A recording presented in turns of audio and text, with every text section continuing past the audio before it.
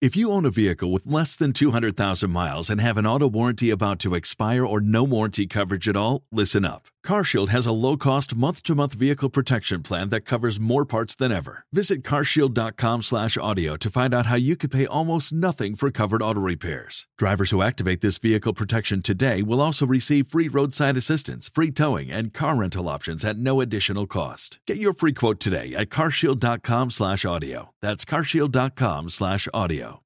Welcome to Red Leg Nation Radio, your home for discussion and analysis of Cincinnati Reds baseball all year long. Now here's your host, Chad Dotson.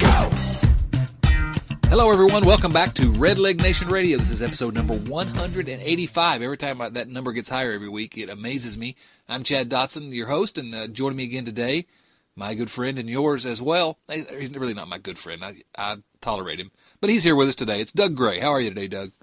I was doing fine until about 5 seconds ago, and now I'm crushed. That was awful, wasn't it? Oh, my goodness. Let's start over, okay? Red Leg Nation Radio. No, Doug, you are my good friend, and I'm glad to have you back on the podcast. Always a fun time talking to you. How about these Reds, huh? Yeah, well, how about these Reds? I'm not going to lie. I'm going to be really upset and sad when October rolls around and they're not playing anymore. But it's been a rough last week for them, to be honest. It's been tough. You know, they're stumbling to the finish, 67-92 record as we speak with 3 games remaining and, of course, firmly in last place in the National League Central. And I actually said that on Twitter yesterday, the day before. Why am I still watching this team? And someone said, well, because, you know, this time next week they won't be playing and you'll be missing them. And it's absolutely true. It's ridiculous. This team has been awful this year. I think there's lots of reasons that I've enjoyed watching this year, but they've, especially here at the end, like you say, they're struggling to the finish, and we're going to miss them. How is that possible? How do those two things work together? Well, we're not called fans for nothing. That's short for fanatics, and that kind of makes us all crazy. So even though they're struggling, you know, between just being able to watch baseball and then just having whatever ties us to the Cincinnati Reds in particular, I mean, we're hooked. I mean, let's be honest. If you're listening to this right now, you're a little bit crazier as a Reds fan than your general average Joe baseball fan. That's true, to seek out a podcast and listen to it, and there's so many of you that do regularly, and it amazes me, and I really appreciate it. But you're right, to do that, it shows a level of commitment that's a little bit strange. And so, you talk about winter is coming. It's always a hard winter, even if after a season like this, because you start thinking, and I know this is going to happen to me this offseason because I really have some hope for next year, but that's going to be the conversation over the winter. Hey, can this team improve? Do they have a chance? And I think they really do next year. Yeah, I think that the pieces are there. You don't have to squint too hard to kind of see where the team could make vast improvements, especially on the pitching side of things. Over the last, 7-8 weeks, we've really seen some of these younger guys step forward. Hopefully, we can get some health from some of the guys that are hurt. And Homer Bailey's looked really good as well lately. So, you can see the pieces that are there.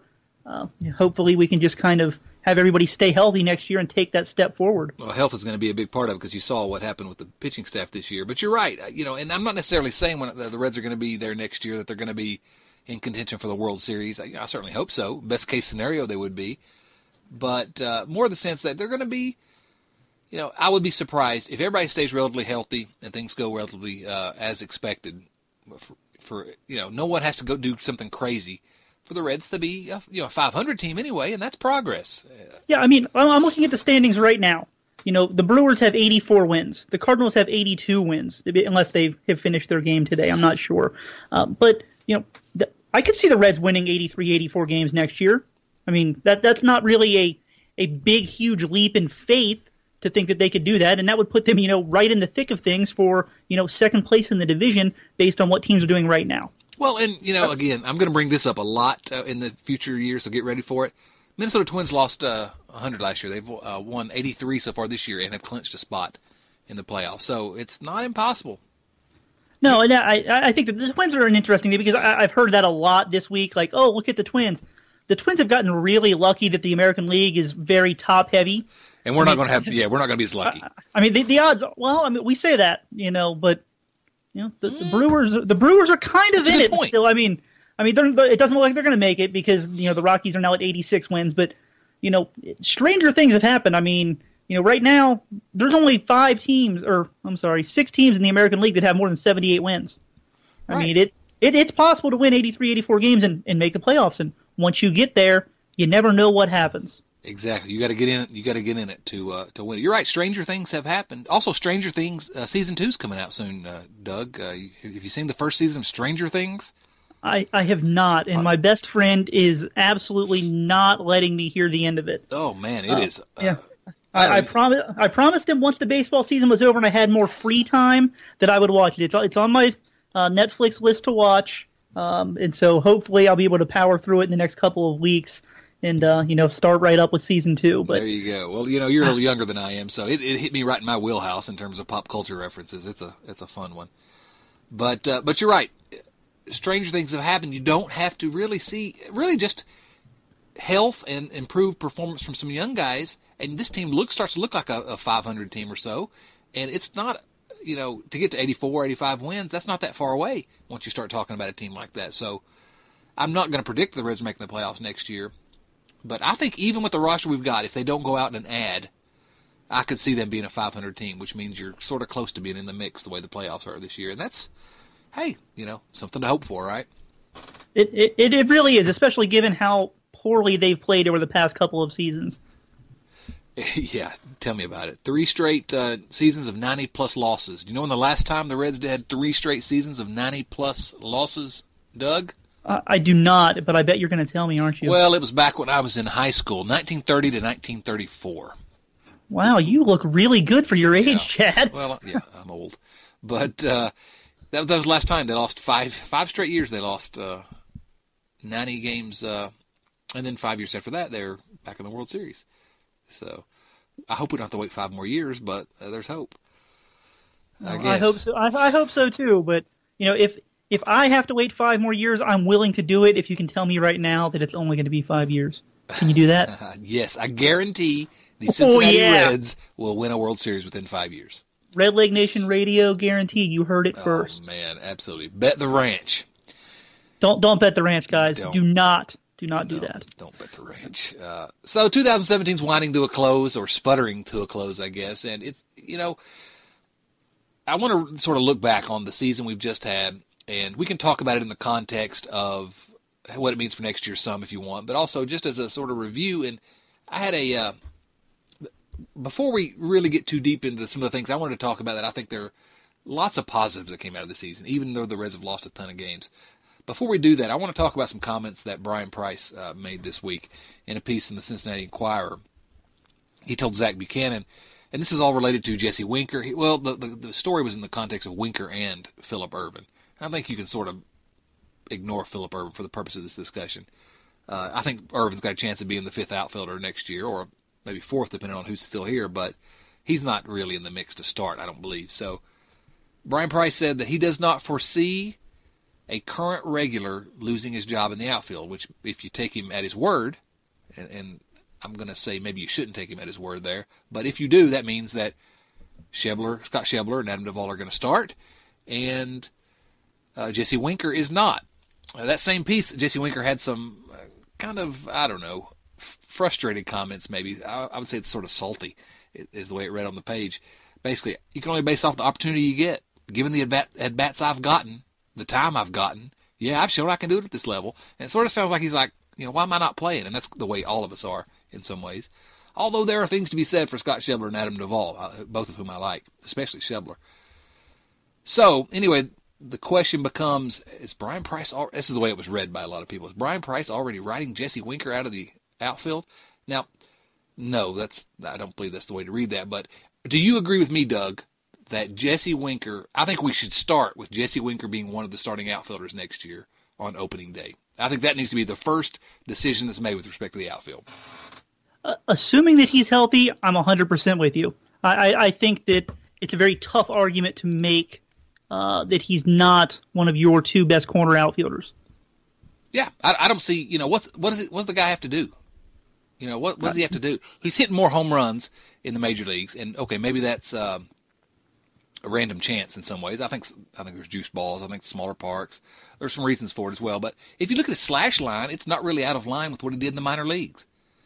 I mean, this is Jesse Winker. This guy needs to play. He'll be 24 next year. He gets on base. We need guys on base in front of Joey Votto. I see no reason to play him. So then, I guess the question becomes, what do you do with Schebler and Duvall?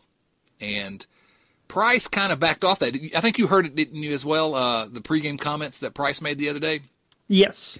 And he said something to the effect of, he really didn't expect, maybe you can correct the way I'm remembering this, but he didn't expect all four of these guys, if you add Billy Hamilton in the mix. He kind of didn't expect all four of these guys to be here, that something's going to happen in the offseason to clear that up.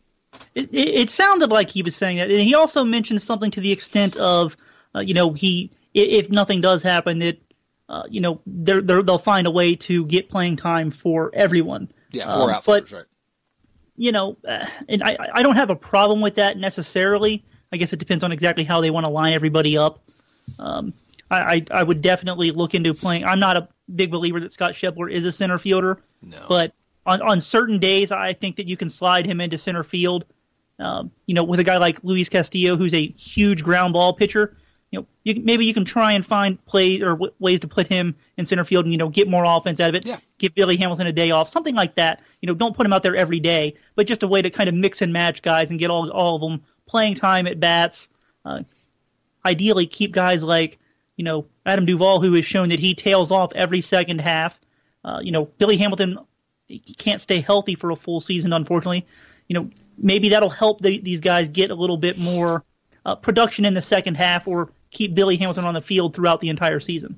I think that you can be creative and you can get enough at-bats to get all four of them a full season's worth of at-bats. You're right about Schebler. He's not going to be a starting center fielder. But, one time a week or something, spelling Hamilton in center or whenever you got a good matchup. I mean, I think he can handle it on a backup basis.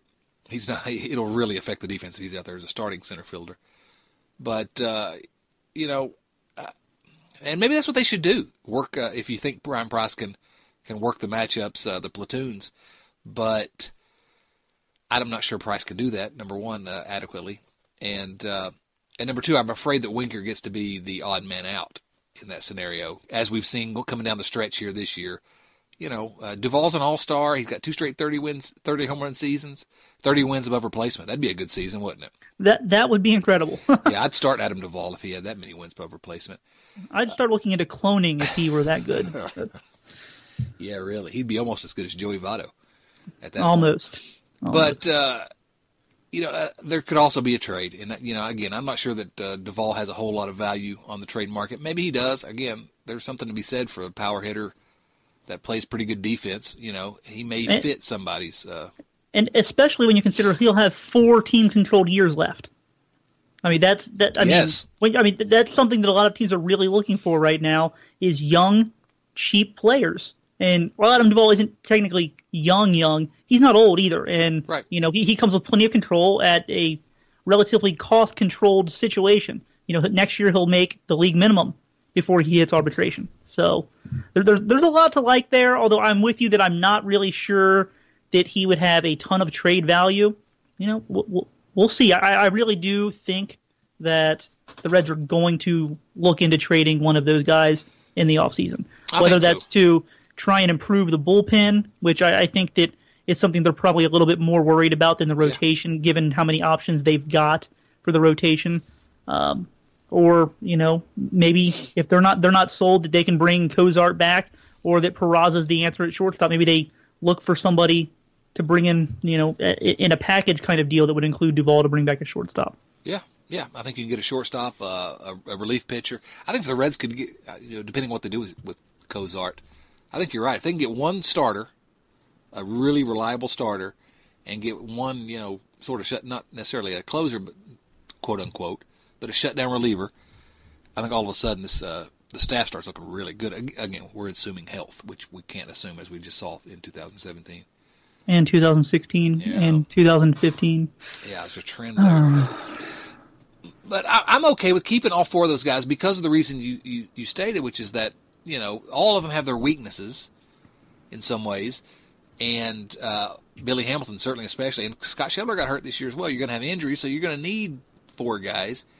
But I think you've got to start with Jesse Winker being the primary guy. Not because he's necessarily the best player right now of all of them, but he has a chance over the next 5 years to contribute more to this team than any of those guys. And you got to get him in the lineup. You got to play him. And I'd have him as my starting right fielder. And then start filling in the other three guys around him. That's the way I look at it. And if Phillip Ervin's your fifth outfielder, that's a pretty good group. You know, you're going to have Schebler or Duvall or some days Winker coming off your bench. I mean, that's a pretty good problem to have, I guess. Yeah, that would probably be the best pinch hitting option the Reds have had in a very long time if that scenario were to play itself out. Probably since Luis Quinones. Well, I was thinking a little bit more recently than that, but sure, let's go with that one. No, Luis Quinones. We want to talk about him. I'll let you do all the talking. No, I know. I know about one thing about him, so. Oh my goodness gracious! Where's Quinones? You've heard that? That's what I know. That is literally what I know. Where's Quinones? And if you all don't know what that is, I'm disappointed in it. If you do know what it is, you need to tweet at DougDirt24 or at Red Leg Nation and let us know where Quinones is, because nobody knows. Where is Quinones these days?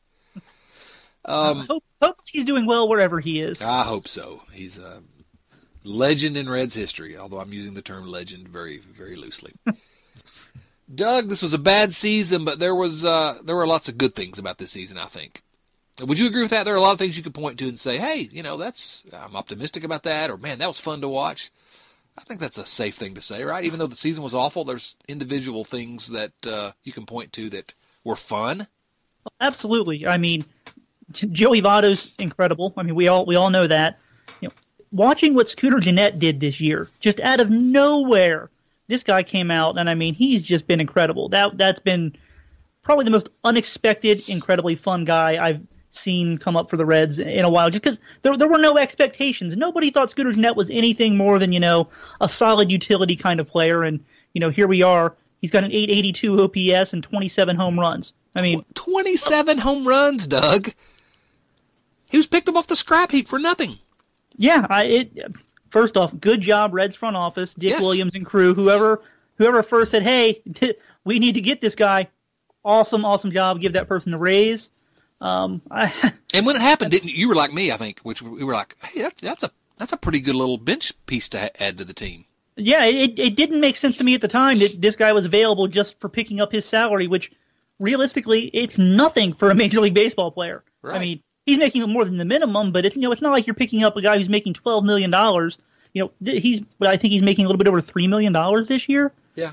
I mean, that's nothing, even for a utility guy. And then, well, like I said, here we are 6 months later, and he's probably the second best hitter on the team right now. Yeah, the rest is history. Well, I'm sorry, third. Zach Cozart, I'm apologizing right now. Yeah, you're the second best hitter on this team. But, Scooter has been a highlight reel this year. 4 home runs in one game. Did you know that he hit 4 home runs in one game, Doug? I did hear that. Yes. I heard that's a pretty special thing that doesn't happen very often. Fun. 4 grand slams this year. One player ever in history has hit in his career had a season where he had 4 home runs in a game and 4 grand slams in a year. Did you see that little bit of trivia published this week? I did see that.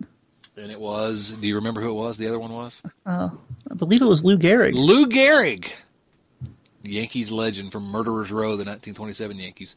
But Gehrig couldn't even do both those in the same season. No, I think it was 32 and 34 that he did it. Nah, something like that. Yeah, I believe so. But Scooter did both of those in 1 year.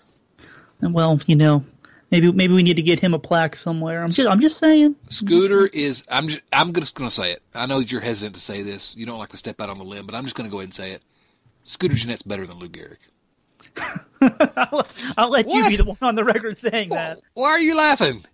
Oh, come on, man. I read a funny joke online. It had nothing to do with what you said. Oh, okay. Well, okay. They're very similar. Both hit 4 grand slams in a year. Both hit 4 home runs in a game. Both wear uniform number 4. I mean, really, it's time that we retired number 4 in Cincinnati. Don't you agree with that? Surely you agree with that. I'll give you that one. I think that Scooter should probably be the last guy to wear number 4 in Cincinnati. Would you like to be in the room with Brandon Phillips when they retired Scooter Gennett's number 4? I would empty my bank account for that. Oh, Brandon. So you're right. Scooter was fantastic. What about Cozart? You mentioned him. Who saw that? Not me. I mean, Zach Cozart has been getting better for a few years now. He has been. But, I mean, what he has done this year, it's incredible. I mean, he's at an age where guys don't make massive improvements. Most guys are starting to decline a little bit, And, I mean, he's put together easily the best season he's ever had in his life. I mean, he's hitting for power. He's almost walked as often as he's struck out. He's hitting over 300. I mean, it's incredible. It really is. I think that, unfortunately for him, even though he's entering free agency, it's not really the best year for shortstop free agents. I think that he's going to get paid better than he would have if he didn't have this season. But I really feel for him in the sense that if he had done this in a few years past, but we're still the same age, he'd get paid a lot more than he's going to this offseason. Yeah, he's probably coming along at a bad time for him. It could be a good time for the Reds, though, if they want to try to hang on to him. I don't know. It's dangerous signing a 31, soon-to-be 32-year-old shortstop to a long-term contract, and even a longish-term contract, 3 years. I think I would explore it, though, certainly. I don't know how much I'd be willing to give him, but I think I would explore it. I definitely would be looking to explore it. What I would not do is I would not make him the qualifying offer, which will be about $18.1 million for next year. That's too rich for my blood, given where I think the Reds fall in 2018. You think he takes it if they make the qualifying offer? I do think he would take it because I can't see him making any more than $12 or $13 million a year as a free agent. And he'll probably only get 3 years. If I mean, this is all just my guess. I could be completely wrong on that. But I just think that $18.1 million guaranteed for 1 year, coming back to a situation he knows and he's familiar with, in a very friendly ballpark to hit in, I would definitely pick that up if I were him. I think that. Oh, go ahead. Would you give him 3 years, $12 million a year? I'd really consider it. I'm not sure I'd go any more than that, and I wouldn't be comfortable doing it. At the same time, I kind of look at our other shortstop options, and I'm not sure that I'm comfortable with any of those either. I'd give him 10 a year in a heartbeat. I'd go, at 12 a year, I'd be like, oh, yeah, probably. I think that's sort of in the range where I'd be willing to go. And I don't know what he'll get on the free agent market. That's gonna be what determines all this. What else is out there? But I think I would explore. I would not go more than 3 years. I would probably not go more than $12 million, but I would probably go. I think I would go 3 years. Here's something that's a little crazy, and you can tell me how crazy it is. It's crazy. Okay, I would not have a problem giving him 3 years, $36 million, especially if they tiered it so he got, let's say, $16 million in the first year, and then cycled it down, so that in 2 or 3 years from now, he's not making as much, he's not owed as much. And if you do have another option for a shortstop, you don't feel that pressure to keep him playing because he's making $12 or $13 million at the end. And maybe easier to move if he's not making that much as well. That's point. Also correct, yes. Yeah, but still, that's crazy, Doug. Okay. I told you it was. So I warned you before I started talking. But, if he does go somewhere else, it's really been an underrated Reds career. We're going to remember this crazy last season, but he's been a pretty good Red for a while, and I'll remember that guy fondly. He's always had a great glove. He's continually gotten better. He got a donkey. He's just, he's going to be a memorable player in my mind in the future. But I wouldn't mind hanging on to him for a little bit longer. No, I think that, especially in the near-term future, he can definitely help the Reds. As you said, I wouldn't go longer than 3 years, just given his age and the fact that he hasn't really been able to stay healthy for the last couple of years either. 5 wins above replacement, which I think that's where he still is. 5 wins above replacement. Yeah. Baseball Reference wins above replacement. 5.1 now. Baseball Reference wins above replacement. Who's the last Reds shortstop to reach 5 wins above replacement in a season, Doug? This is an easy one. I mean, Barry Larkin? Let me give you a hint. It was not Paul Janisch. It was not Paul Janisch? It was not Paul Janisch. But hold on. Are you factoring in Paul Janisch's pitching performance into that? Oh, no, I was not. He may have reached 5 when you include that. It's a good point. I didn't check that out. It was not Paul Janisch. It was not Felipe Lopez. It was not Orlando Cabrera. Rich Aurelia. It was not Rich Aurelia. That's a really good guess. It's a terrible guess, but it's a good guess. If you understand what I'm saying. It was that guy that you mentioned earlier. Some of the listeners may not remember him. Barry Larkin. He was a shortstop in Cincinnati for a while. Well, he was all right, I guess. He had a few memorable seasons. He was okay. Gosh, I love that guy. I bet he could still go out and get 2 wins above replacement. Have you seen Larkin recently? I have. I've ran into him a few different times throughout my travels in the minor leagues this year. Looks like he can still play, doesn't he? He absolutely looks like he can still play, and I won't mention who said this, but if it was another coach in the minor league farm system, I said something to him. Larkin was out there taking ground balls at shortstop, kind of showing the players, this is what you need to do, just trying to improve things that guys were doing with their feet and their hands out at shortstop. And I'm like, it looks like he can still play. And the guy, he said, oh, I bet he still could play. I'm like, yeah, well, he could probably play once or twice a week. And he just looked at me, he's like, you're crazy. I'm telling you, he could play 5 days a week and be fine out there. I believe and he absolutely looks like it. Yeah. He really does. I mean, he does not look like he's gotten even a little bit out of shape over the years. And he still looks like he's 33 years old or something. It kills me, He's older than me, but he looks 10 years younger than me. So, Barry. Anyway, something else that was great about this year. He may even win a Most Valuable Player award. Can you believe what Joey Votto's been able to do? Well, I thought you were going to talk about Billy Hamilton. You said Most Valuable Player, Billy Hamilton. Obviously, you're making fun of me, and this will be your last appearance on Red Leg Nation Radio. Let's just go ahead and announce that now. It was worth it. It's been good sharing all of my thoughts with you guys. It was worth it, I'm sure. But, okay, let's forget Hamilton for a moment and talk about the other MVP candidate on the Reds. Did you ever expect – I know I didn't. I don't know that anybody did expect that Joey Votto could do what he's done in his age, 32, 33 seasons. It's blown my mind. He's the best hitter in the league still. I think by the numbers show that. The metrics show he's the best hitter in the National League at age 33.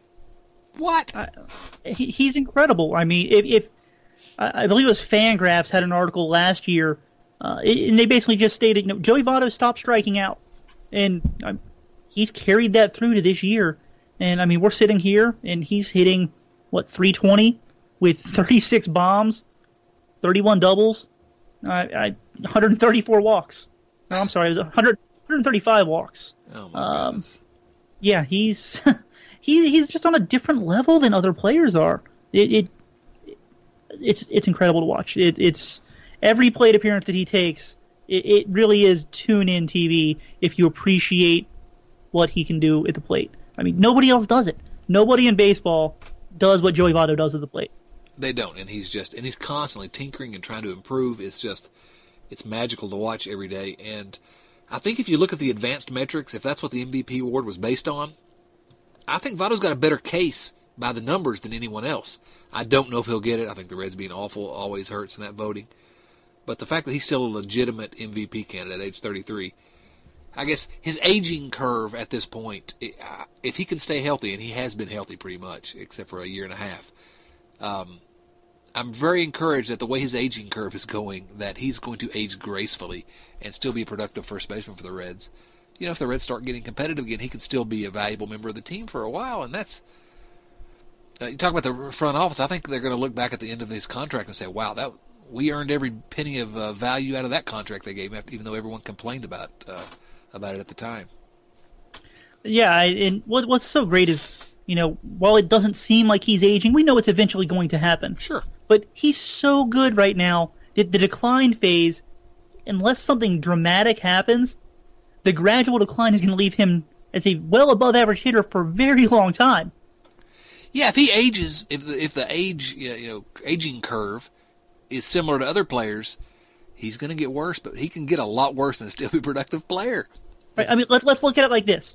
If he loses 200 points of OPS versus this year, he's still as good of a hitter as Eugenio Suarez is this year, who's been a very, very, right. very good hitter. Yeah, that's not a criticism of Eugenio Suarez. That's just how good Joey Votto is right now. It's insane how much better of a hitter he is than just about everybody else in baseball. Oh, my goodness. Joey Votto, please keep being awesome.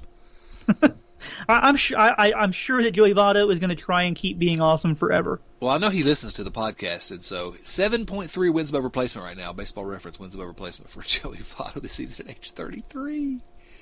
I need to look to see how many 33-year-olds have had more WAR in a season than that. And I think the names you're going to see on that list, I'm actually going to look that up later tonight. The names you'll see on that list are going to be the guys like Ted Williams and that the all-time greats. Those inner circle Hall of Fame kind of guys? Right. Yeah. Would not be surprised if that's pretty much who populated that list. Yeah, I like Joey. And I still, you know what, let me say something that I think that I've seen this year. Something else that's changed. Not just that Votto's continued to perform at an elite level at this age.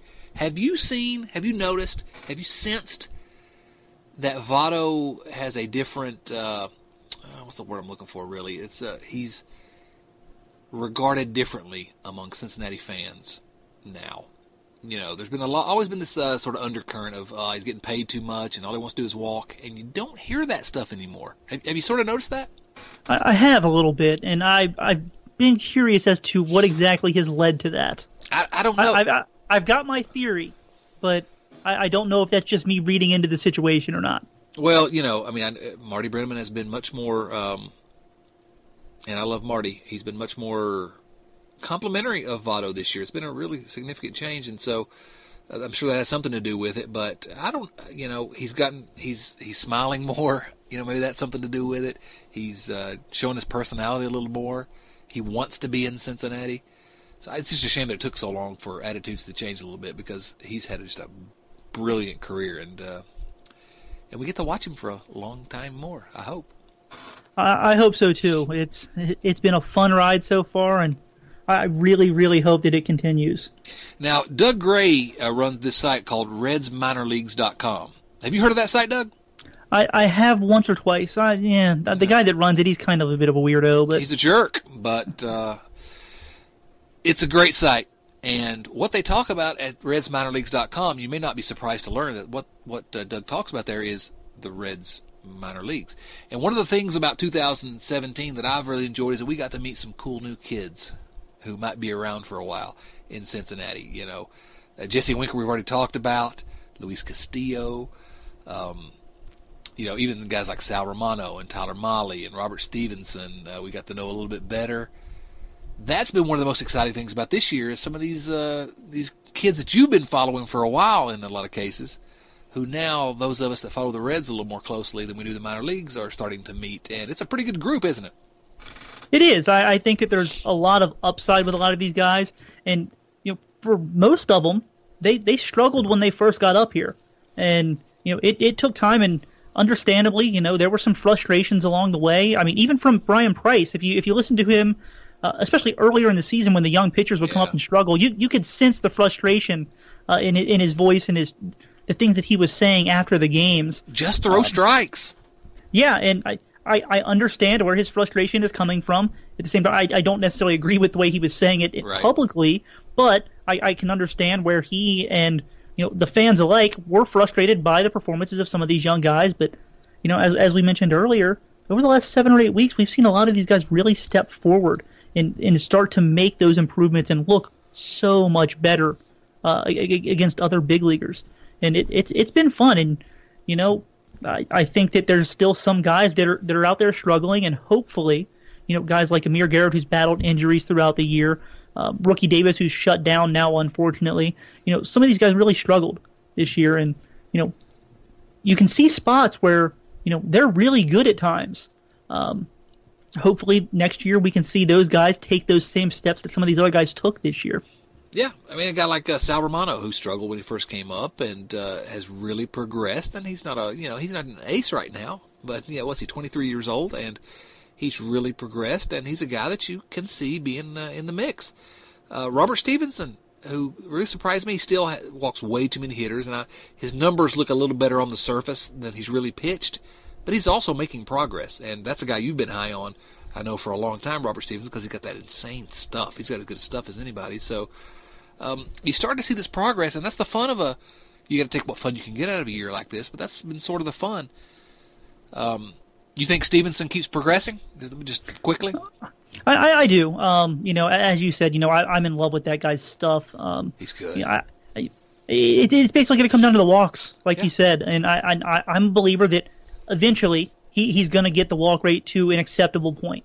I just see him throw enough quality strikes at times that I believe that he can figure out what is keeping him from doing that at all times. Yeah, and you're seeing progress there, even though he had a really high walk rate this year. You're still seeing, as the year goes on, a little bit more progress and an understanding from him that that's what he's got to do to be successful. He's got to throw strikes. Yeah. And what about Luis Castillo? we got to talk about him for just a minute. Yeah. I mean, he's clearly the best pitcher in the major leagues right now. Well, you know, It's tough to argue with that. It really is. I was about to say, I thought you were going to argue with me because, Doug, I make these ridiculous statements and you always want to contradict me. I'm a very argumentative person. If anybody's ever read anything that I've written or said, you know that already. Yeah, tell me. But no, Luis Castillo has been, oh my gosh, so fun to watch. I mean, every time he took the mound, if there was any way possible I could be in front of my TV to watch, I did. Yeah, must-see TV, absolutely. Yeah, I mean, he's a young guy. He's still new to starting pitching, and I mean, he's easily the best Red starting pitcher all year. I mean, not even close. No one else was even in the conversation. And this is a guy who skipped over AAA. I mean, he went straight from Pensacola and AA to the major leagues, and I mean, he didn't skip a beat. I mean, he threw 89 innings with a 3.12 ERA in the big leagues with more strikeouts than he had innings pitched. I mean, you don't see guys do that. And the highest, it does not happen. It absolutely does not happen. And the highest average fastball velocity of any big league starter. I mean, it's just crazy. Here's what's crazy. That's not even his best pitch. I know, right? It's not even his best pitch. Like that's what's crazy about it. And here's the other thing that's crazy about it. This just blows my mind to think about. And I don't mean this as a criticism of Dan Straley, who really helped the Reds last year. I don't like Dan Straley, but the Reds got him straight up for Dan Straley. No, they did not. Oh, you're right. They did. They got someone to help their bullpen. Yes. I forgot. Yeah, they got Austin Bryce, right? And Zeke White. Oh my goodness, that's right. Oh my goodness, that's just a larceny. Yeah. And again, I like Straley. I appreciate what Straley did, but the Reds got him off the scrap heap right before we did. Kind of like Scooter Gennett for free. He was. Yeah, that was a great series of moves that the Reds turned in right there. It's franchise changing. It really is. When you really think about it, they picked up a guy in Dan Straley for nothing, and turned into a guy who, in Luis Castillo, could potentially be the ace of your staff for the next 5 years. Yes. 6 years. Like that, it's insane when you really sit back and think about it, how good of a move that was. And there's been a lot of criticism of the Reds front office, and there's a lot of places you can criticize. There have been some missteps, but things like that, you got to say, you got to sort of stand up and tip your cap, because that is franchise changing, like you say. I mean, you're turning nothing, absolutely nothing, into an asset that brings in a potential ace. Or a two-starter at least, if he stays healthy. I mean, that's just, I can't even, it's similar to the next guy I wanted to talk about, who you've mentioned already, which is Eugenio Suarez, who I thought was a real, sort of shining light in this season. And who did the Reds get Eugenio Suarez for? Are you actually asking me? Or I want you to say his name. I don't like saying that guy's name. I don't like saying his name either. All right, I'll say it. Okay, I'll let you do it. All right, Eugenio Suarez was acquired in a trade with the Detroit Tigers in exchange for the bloated corpse of Alfredo Simon. See, I'm glad I let you say it, because I would not have come up with that one. Oh, my goodness. How did they trade Alfredo Simon, who, he's Alfredo Simon. And they get Eugenio Suarez, who at the age of 25 cemented himself this year among the very best third basemen in all of baseball. He's the top, 6th third baseman in all of baseball. The only thing I can say is that sometimes teams get into this mindset that they need to compete right now, and it makes them panic a little bit about what they need. And while I feel that they should have been able to look at the metrics to see what Alfredo Simon was going to be for them, they didn't. Or maybe they did and hoped that he could just keep beating the odds. And maybe they thought that, well, yes, we're giving up a lot for him, but this is the guy that we need to sort of fill in our rotation. We know we're giving up a lot, but like you say, win now. Maybe they thought. Yeah. Well, thanks, Tigers. Yeah, really. As a Reds fan, I appreciate it. Did you see the piece? I think it was Trent Rosecrans that caught up with Walt Jocketty and Jim Leland. Or I guess he caught up with Jim Leland, and Jim Leland said that basically after that trade was made, he was fuming.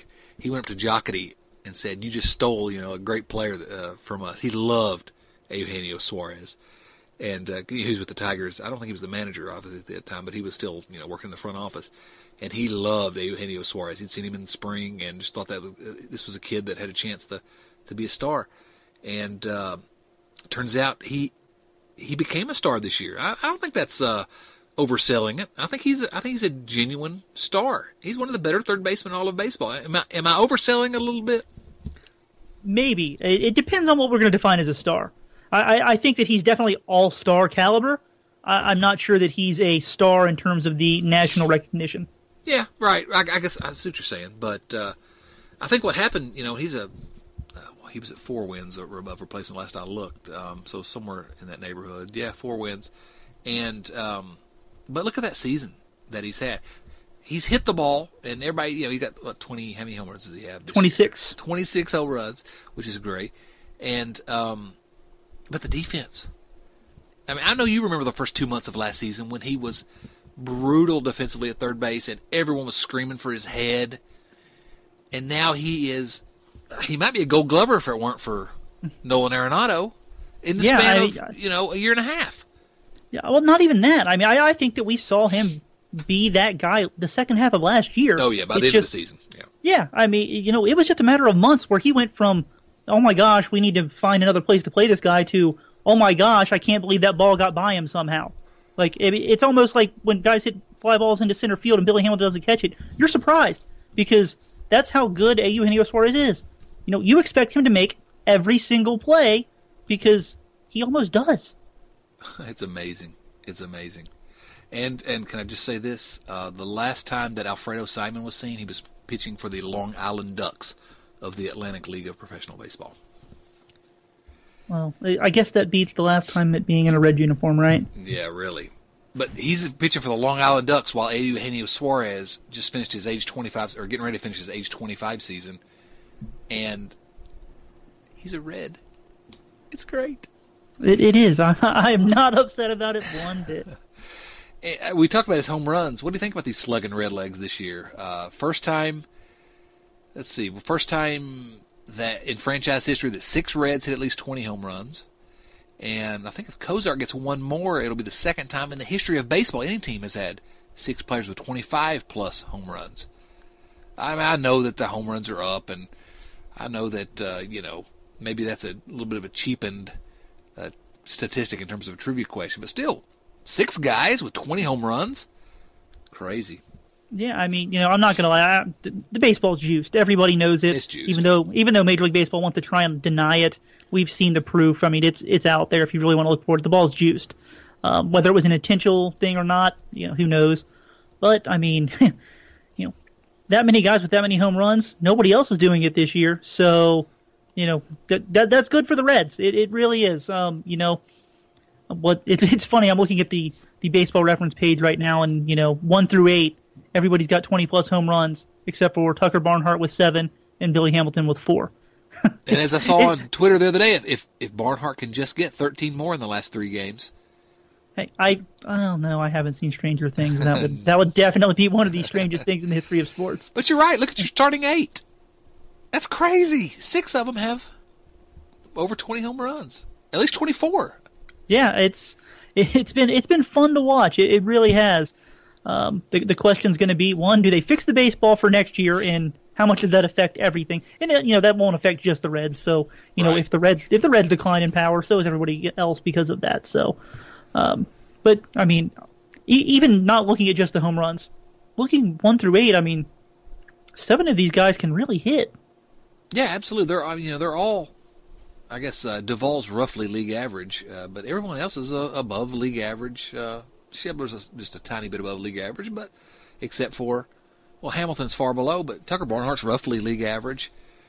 Yeah, and if we account for him being a catcher, yeah, he's above average for a catcher. For a catcher, right? I mean, without question. So you've got potentially an average to above average hitter at every single position except for center field, and your center fielder Billy Hamilton is the greatest player in baseball. So somehow, I'm not sure how it works, but I'm pretty sure he is. There's some math involved. It's fine. You don't have to worry about it. Yeah, don't do the math. Just trust me on this one. Billy Hamilton's the greatest player ever. So, yeah, that gives me some excitement for next year because we've had historically bad bullpen last year, historically bad rotation this year, a lot of that due to injuries, and there's some causes. You can see that if they're just an average staff this year, this team is, a 500 team or better. that's what gives me hope for next year, is that it does not take a whole lot. Maybe everybody's not going to hit as well next year, but still, it's a pretty good offense. It's at least an offense that can score enough runs to win some games. And if just they get the pitching straightened out, that's where I'm optimistic, is that it doesn't seem like we're too far off. No, I'm with you. I think that there may be some concerns offensively, that maybe if you guys take a few steps back. Yeah. But, maybe Jesse Winker steps in. Maybe Nick Senzel steps in. Now, where they're going to play him and Suarez in the same time, I'm still not sure. I don't know if they're even sure. But, those are two guys that, if other guys do step back, can make that up and more by them stepping in. That's a great point. And for the first time ever, you've made a great point here on Red Leg Nation Radio, Doug. I'm going to retire right now. I'm done. I'm worried about Cozart replacing 5 wins, because he's not going to get 5 wins ever again, probably. I hope the Reds can sign him and he gets 5 wins for each of the next 3 years, but that's not going to happen. But, yeah, you're right. Jesse Winker's going to add to this offense. Nick Senzel, I don't know. I'm overly optimistic sometimes, but I don't feel like I have those rose-colored glasses on too much when I say that I really see a team that has a real chance next year of being decent. I'm not suggesting they're going to be great next year, but they're going to be decent, I think. Yeah, as you said, it's going to come down to the pitching, and as long as they get health, I really don't think there's a huge concern. The guys are there if everybody's healthy or relatively healthy. I think that a lot of the guys were there this year if everybody was healthy, but that just didn't happen for the Reds. Like they lost 3 or 4 guys at the very beginning of the year that they were counting on. I mean, it's very tough to overcome something like that. Really, 2 of the pitchers they were really counting on, DeSclafani and Homer Bailey, who's ended up having you can sort of see him helping next year as well. But yeah, those are guys they were counting on, and so we're not going to presume that they're going to be healthy next year. And it's a big if when we say that if they're healthy. That's a big if, because clearly this year they weren't, and who knows about next year. Now we do say that, and I'm with you that we shouldn't be counting on everybody being healthy. But I think that the Reds are a lot better off right now today than they were at the start of the year when it comes to having depth from some of these younger guys who are way more prepared now than they were in April. Again, that's the second good point you've made on Red Leg Nation Radio, Doug. Good work. I don't know about anybody else, but I'm getting this printed out onto a record, and I'm putting it on my wall. I love it. You're making some good points here. I'm going to give you a raise. One more thing I wanted to talk about in terms of what was, I think, this is something that really kind of surprised me, which is that, 26-year-old Tucker Barnhart became good this year. I mean, he became a legit Major League starter this year, don't you think? I do, and Tucker's always been a very good defensive catcher. I mean, he won him out of a Gold Glove. Yeah, he did. He's got one of the best arms in the league. It's strong. It's accurate. I think he does a good job calling the game. All the pitchers love throwing to him. This year, he's really hit the ball well. Like that's been a very big game changer for him. I'm looking at it right now. He started 118 games, or played in 118 games. He's got 23 doubles, 2 triples, 7 home runs. OPS of 747. I mean, now he's both hitting well and he's defending well at the toughest position on the entire field. And a real chance. I don't think we're being. I don't think it's crazy to suggest that he's a real chance of winning a Gold Glove. Well, if we're going to go by the defensive metrics on Fangraphs, which now I'll be 100% honest, I think that defensive metrics, especially for catchers, is missing so much information that it's not funny. Got a long way to go. But just using what they have, he's the best defensive catcher in baseball this year, and it's not close. Right, in either league. And then add to that the fact that he's thrown out more runners, more would-be base stealers than anyone else in the league. And then add to that, this is not a case for his Gold Glove, but that he has been, his on base percentage is .345.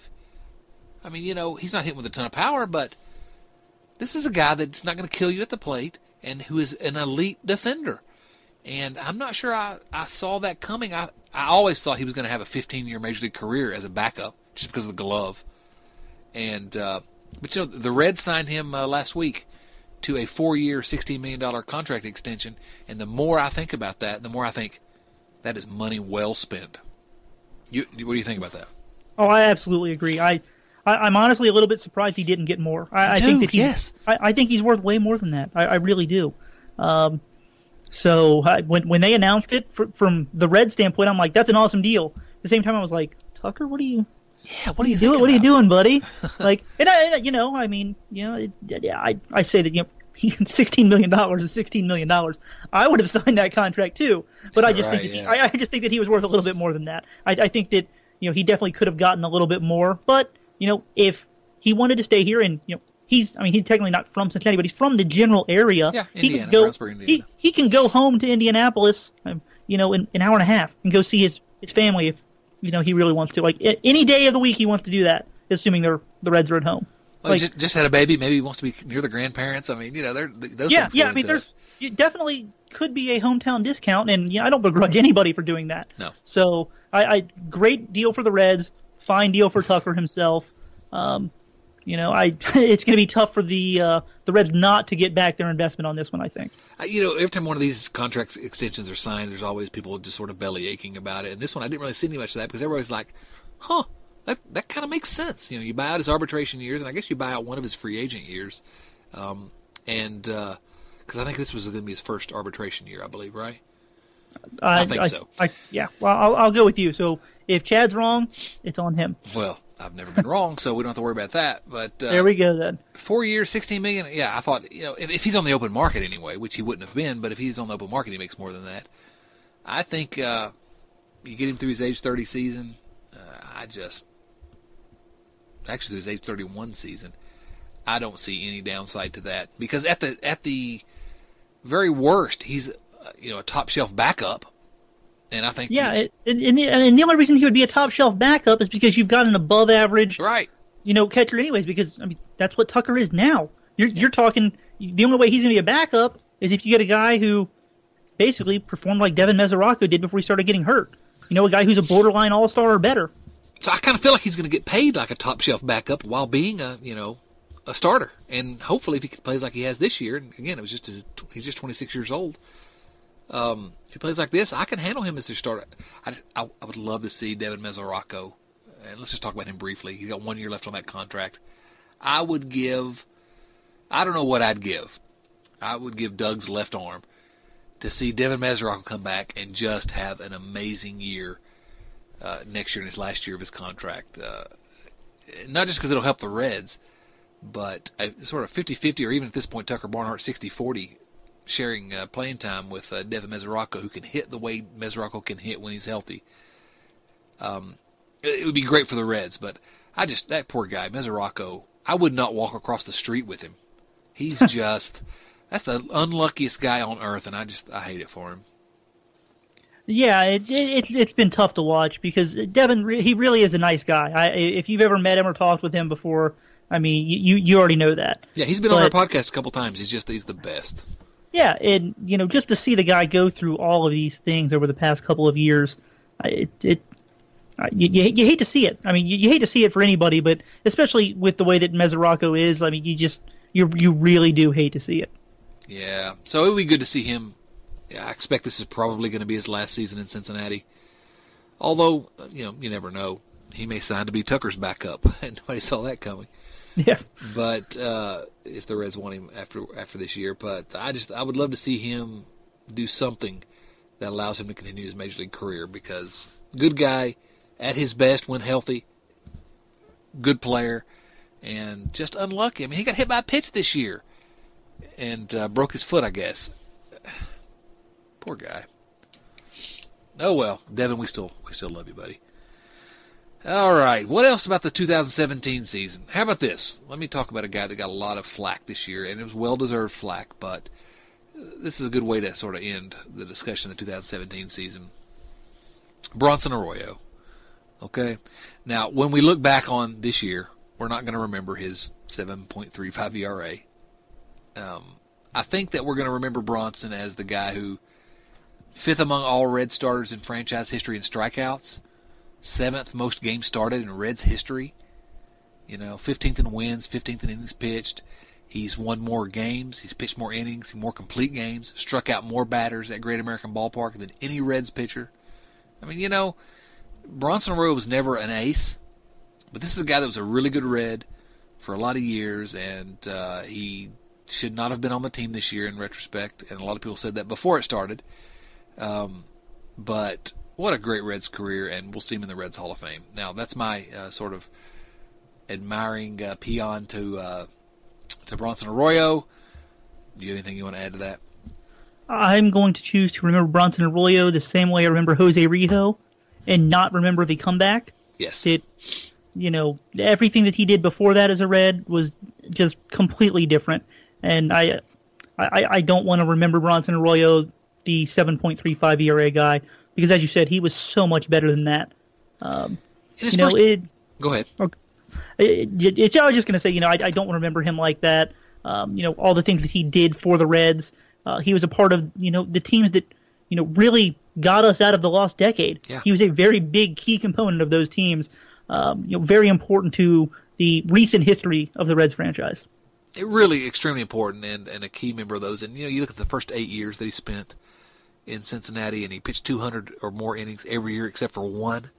And that was the year he pitched 199 innings. I mean, just a dependable starter who was solidly league average or slightly above league average most years, but at worst, sort of a league average guy that ate a lot of innings. And it's a good career and sort of an interesting guy and a fun guy to have around. And the goofy looking leg kick and the long hair, and I'm gonna remember him very, very fondly. He was never really a star. He did make one All-Star team.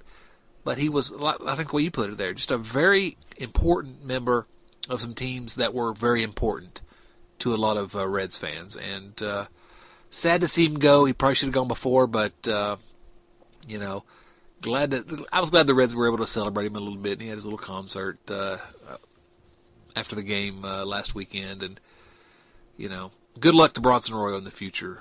Really appreciate what you were able to do for the Reds.